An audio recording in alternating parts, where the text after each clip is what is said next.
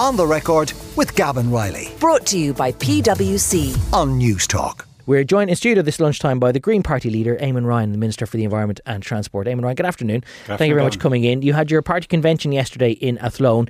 In your televised speech last night, you said that you wanted to have the country entirely powered on sunny days by solar energy by the year 2025. That's pretty ambitious. How are you going to manage that? We're going to do it in a variety of ways. A lot of people putting solar panels on their roofs now, on barns, farms across the country, on factory roofs, on homes, about 44,000 homes already, and the demand is going through the roof because it makes economic sense now with the high price of gas. But also looking to industry, looking for a lot of industrial sites where we could get them to put in generation that helps their business, but also helps strengthen the grid. And also what's called solar farms in the field. So covering several acres where you get that larger scale. And we'll need all three. And one of the reasons we'll need it is because under our climate law now, each sector has to deliver it within its targets as to how much emissions we can provide. Now, electricity's got the most ambitious target, about 75% reduction by the end of the decade. Some of the really big solutions in that, the likes of offshore wind, will take time. It takes 4, 5, 6 years to deliver. We're going to do that. Our auction process will start next month. But solar, we're already starting. We're already seeing the first of the solar farms go in, and we believe we can scale it up, particularly to meet the immediate, the 2025 target. And as I said, it's obviously Ireland is not the sunniest country in the world, but even in Ireland now, the economics of solar is starting to work. Globally, half of the new power being introduced around the world is solar power. But when you say, for the likes of a solar farm, for instance, who's actually paying for the solar panels to go in? Is the government subsidising that, or would the owner in that instance pay up front and then just hope to get their money back over time? We have a lot of solar farms coming through an auction process where we asked companies to bid in who could do it cheapest. And a lot of solar farms will be built on that. But also, we've changed the rules in the last year. We changed the rules so you didn't have to have a strict planning permission on putting solar panels on your roof. We changed the rules so that you could sell power back to the grid. And we're also going to change the rules for what we're calling small-scale generation, up to 5 megawatts. And there people won't have to go through the auction system. They will be able to get a guaranteed price, and that we believe will allot, particularly like the likes of community organisations, farmers coming together, on that sort of what you might call medium scale power, that can be delivered. Just by the by, because you mentioned there are people who are micro-generating and then have solar panels on their roofs and were intended to sell things back to the grid.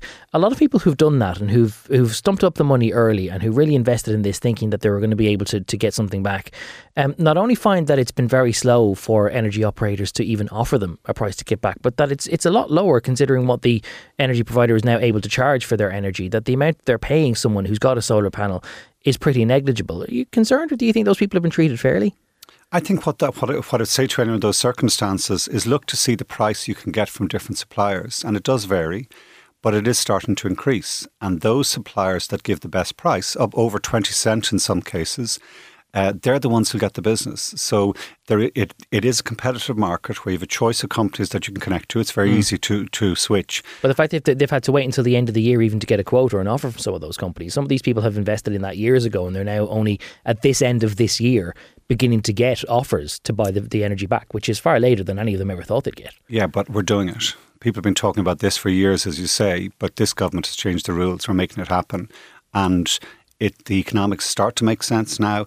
And it said, particularly with the high price of gas, which is unfortunately likely to stay the case for the next 2 to 3 years, that's why I think it's going to take off. Are you going to make it cheaper for somebody to get solar panels installed on their own roof, or incentivise that, any kind of quicker grants? I'll give you an example. I live in a 3-bed semi-detached house, and I had a look this morning before you came in how much it might cost for me to get solar panels on my roof. And the outlay, the actual infrastructure, would cost, I think, about €8,300. And the SEI grant for that would be about 2,400. So it would still, out of my own pocket, be close to €6,000. Now, you could say it would pay back itself over 3 or 4 years, maybe even quicker now with the price of electricity going up. But a lot of people just don't have the €6,000 to invest in the first place, and they'll need the government to meet them halfway if they're to try and help you meet your own target.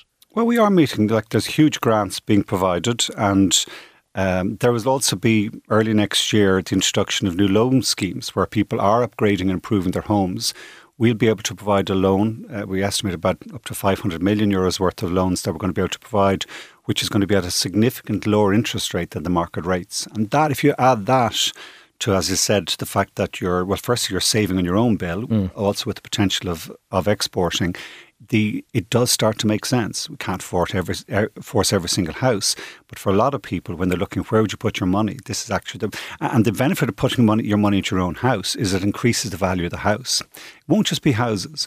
One of the other things we're doing is going to every school in the country. And in this next 3 years, putting solar panels there, not just to help the school bills cut, but also I think as a signal or as a learning system around the country. Schools are the centres of our communities. And when we see it start working there on school roofs, local businesses, other farmers, as I said, are going to tap into it. They'll subsidise the local grid as well, effectively. Effectively. Okay. And the grid is the key. The biggest challenge we have in all this is how you manage it on the grid. So there's a huge responsibility for EirGrid and ESB to provide the connections. That's been, I suppose, a lot of the difficulties for people is how do you, particularly larger users, how can you connect? Just going back a second, you said loans to help people fund solar panels if they're going down that route. Is loans the route you're going down? There won't be an increase necessarily in grants. They will just you'll make it more affordable for people to pay it for themselves over time. Well, the grants we're providing are huge. Like we've up to €9 billion budget up to in the next 8 years. But for someone who lives in a 3-bed semi-detached house, it still means that they'll be paying €6,000 out of their own pocket right now. And I'm just wondering, will you make it cheaper than that, or are you simply just going to help them borrow the money instead? Both. Both the grants and helping people borrow. So you will increase the grants? Yes. Each year, the money raised from carbon tax goes towards this, 55% of it. And we know each year exactly how much money is going to be raised. And that's the attractive thing about it. There's certainty. It's the biggest constraint we have, you could say, okay, financing is one. The biggest actual constraint is getting the workers to put the panels on the roof. If you talk to the operators in the area, their order books are full. They could do 2-3 times the amount of work. Their biggest challenge is getting the contractors, the people who can actually put it up there. And the attractive way we're going about this, giving clear certainty over the next 3, 5, 8 years, is that they know this industry is going to continue to grow. This is going to be steady increase year on year out. And the more then they get contractors who are experienced in doing it, the more houses are being done, the lower the cost, because you can aggregate them. You can do 20, 30 houses rather than just doing one.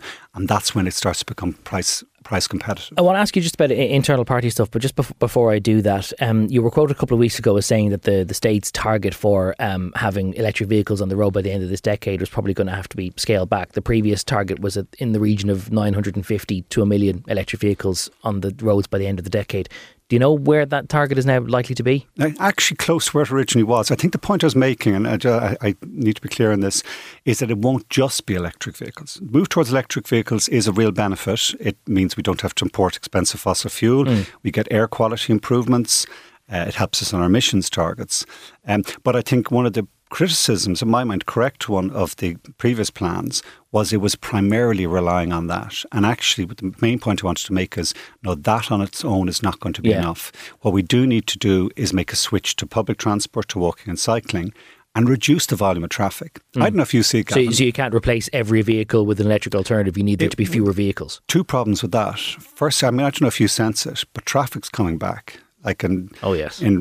Traffic is really coming back, and it will gridlock in a country like Ireland, where you have a growing economy, a growing population. If we all end up just driving, it's not going to work for anyone.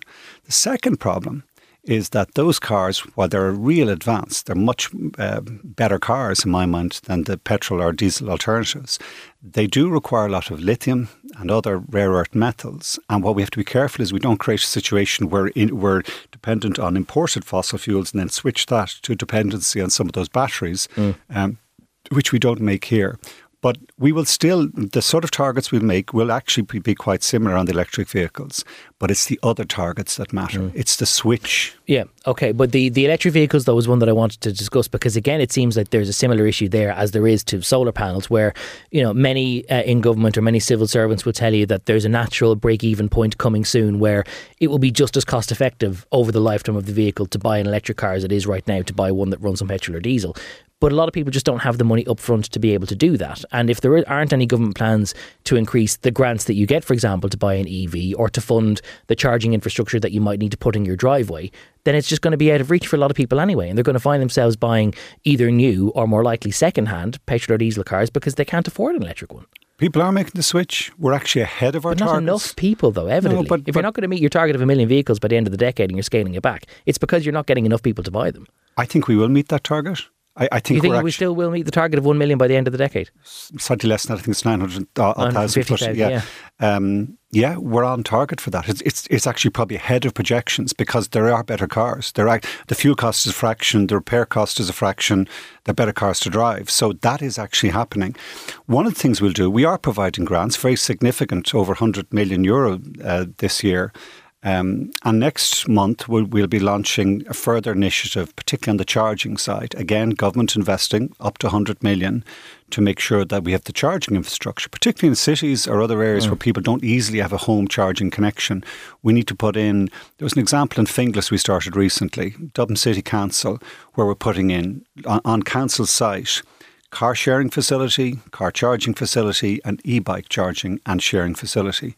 And I think it's those sort of municipal, local solutions where that's the best place to invest. If we give it work for someone who lives in an apartment block, though, that they'll agree to use a municipal charging facility that isn't actually at the place that they live? We're going to have to do that. There are a lot of people, particularly in cities, who are in houses that don't have a driveway or are in an apartment and don't have it. So it's through the regulation of car parking standards, through investing in local authority charging places, through putting them in like car parks, shopping centres. Do you think it's a realistic prospect though? Because I'd imagine if I was living in a city centre and there wasn't a space for a charger point because I don't have a driveway, like for example, but if I've got a car parking space outside my door, outside my gate, I'm more likely to use that and not run the risk of, getting drowned on a rainy day running out to my car at a charging point 500 yards down the road. That it just seems like it's, although well-intentioned, that in practice a lot of people just stick with what they know.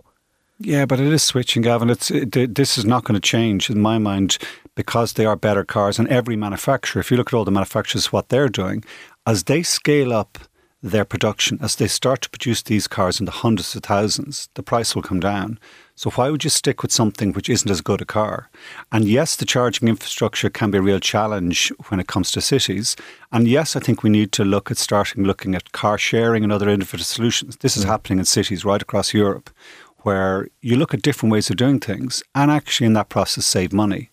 It is a different way of doing things. Change is not easy, but change is coming because it's for the better. I just think that if given the option between buying a second-hand fossil fuel vehicle and a brand new electric car, even if the electric car is a much better car, even if it's got all mod cons, and even if in most people's minds it's better for the environment anyway, a lot of people just simply can't afford it because second-hand fossil fuel cars are so much more affordable in the here and now. And we're not going to force everyone.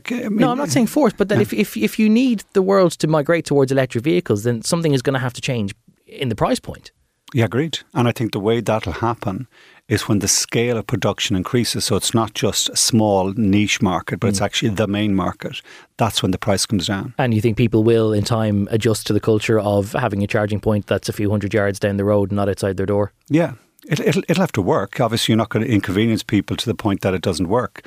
But we'll have to find solutions like that because you can't retrofit the housing to put in car parks, but you can actually devise local solutions to meet those needs. Okay. You also said at the party convention at Athlone this weekend that you think the Greens will win 1 in 10 votes in the next general election, whenever that may be, presume late 24 or springtime 2025. 10% of the public vote is higher than the Greens have ever had in any general election. I think it's higher than in every single opinion poll, bar one ever. It's a very ambitious target. Yeah, and I think, but it's in this background, the world is burning. Like we're seeing this year catastrophic climate change arriving here and now. And I think, I said this for the next local and European elections in May 2024, we'll be saying, well, okay, are you willing to vote for this greener future to protect your son or daughter, or grandson or daughter, or niece or nephew? And I think 1 in 10 Irish people will do that. But do you think that yours is the only party through which they can do that? Has every other party not stolen your clothes at this point? I wish. I mean, they all talk it, but actually when it comes down to tough decisions, and making some of these investment decisions. No, I don't think they take it as seriously. So what as if we you do. had to nudge Fianna Fáil and Fine Gael into doing that they wouldn't have done had you not been in It's not government? just Fianna Fáil and Fine Gael. The opposition actually, probably in many cases, it's a harder challenge. But it's not easy. Like the changes we'll need to make in transport are relocating road space so that the bus gets through really quickly, creating a safe space for pedestrians. That's not easy. And it's understandable why it's not easy, because people are used to the current system. And if you're changing something on a road, that's not easy to do, particularly at a local government level. But that something is going to be a real political challenge, and it's a choice, and people will have to make that choice. Are we willing to play our part to go in this greener direction? And that's where I put that 1 in 10. I think 1 in 10 people will say yes. But the reason I ask you what you've encouraged Fianna Fáil or Fine Gael to do that they haven't done otherwise is because even though they're not the only parties whose mind you'd have to change, they are the ones who are in coalition with you right now. So if you want to enact your agenda for the time that you're actually at the cabinet table, for as long as you know you're going to be there, those are the minds that you have to change, or those are the people you've had to win over. Can you give me an example of something that you have won them over on that they wouldn't have done otherwise, but for you being there? I think the targets we set in agriculture are a challenge to Fianna Fáil and Fine Gael. I think they are concerned, and you understand their concerns, it's a valid one, that the industry, the big growth that we've seen in the likes of the dairy industry and other food industries might be put at risk by some of the environmental protections that we want to put in place. But I think we've been able to do that. I think it is a good functioning government. But I don't think if we were there would be similar ambition. I don't think if there wasn't a Green Party in Irish politics, I don't think we'd be making some of the advances we are starting to see. The targets are one thing, though. Do you think that there still will be the same political will to actually deliver upon those when the rubber meets the road? If that isn't an unfortunate pun, given the issues of rubber. What I say to them on that is there's no choice. Okay, we have an Irish climate law which is very strong, which says we will play our part in responding to this greatest challenge of our time. We will halve our emissions this decade. That's not small. That's a huge change. We will go net zero in 3 decades. And so there's that law. What there's also in Europe now, a whole series of legislation coming through because Europe has set itself on this course. Europe has seen that actually it is at risk because we import so much of our software from America, our hardware from China, our energy from Russia and the Middle East. And we are exposed and at risk because of that. So Europe is switching green and digital, really efficient, really clever in using our renewable power. And so Ireland can't opt out of that European direction. We can't say, well, we'll opt out here because we want to do something different. And even a third reason, a lot of the companies that create all the jobs in this country, the big investment in this country, they are also saying that they want to go in this direction. So while it is a huge change, while it is an incredible challenge, it will be for the better. It's not small. And that's why I think the strength of the law, the European law, and the kind of the change in the world that's happening, there's a new industrial revolution, going solar, going towards public transport and shared mobility and all these, and going towards less intensive agriculture, protection of nature at the same time. Those changes are going to be transformative. They're going to be centre stage in this country in this next decade. And it will not be easy, but I think our political voice is important. It's one that doesn't point the finger at people, make people feel guilty or blame people, but it does have to hold the line on the scale and speed of change we need to make. And I think there is 10% of Irish people, 1 in 10, who say, yeah, I back that. I want to be part of that. And do you think you might get the same share of the vote or more at the local elections, which will come before the general, whenever that is? Even more so. More than 10? Well, no, sorry. I think we're better placed at local elections because people are starting to see. I was down in Athlone at our convention. You go outside the hotel there between the Cathedral and the Radisson Hotel. You see this incredibly beautiful new pedestrian and cycling bridge across the River Shannon. So it's tangible. You can see it. It's real. In Waterford, by the time of the next local election, we'll be building a similar bridge across the River Suir to transform Waterford City, to make it the capital of the South East. In Limerick, we'll see by the time of the next election, new railway stations going in Moyross, the opening of the Shannon Foyles rail line. So there is where the environmental movement, or where the change we're making, people can start to see it happening. It has to be delivered by the local government. There's a real challenge in that. In councils around the country, I'm going around trying to get to every single council, spending hours listening to what they see this transition. And it is at that local council level where the decisions need to be made to switch to this lower carbon future. And I think people will see Green Party councillors delivering. and the understanding that we need more of that. Okay, well, in 18 months the public will have their say, but for now we will leave it there. Thank you very much for joining us this lunchtime. That's the Minister for Environment and Transport and the Green Party leader and TD for Dublin Bay South, Eamon Ryan, joining us in studio. On the Record with Gavin Riley. Sunday morning at 11. Brought to you by PwC. Great minds think unalike. Different skill sets, diverse opinions. It all adds up to the new equation. On News Talk.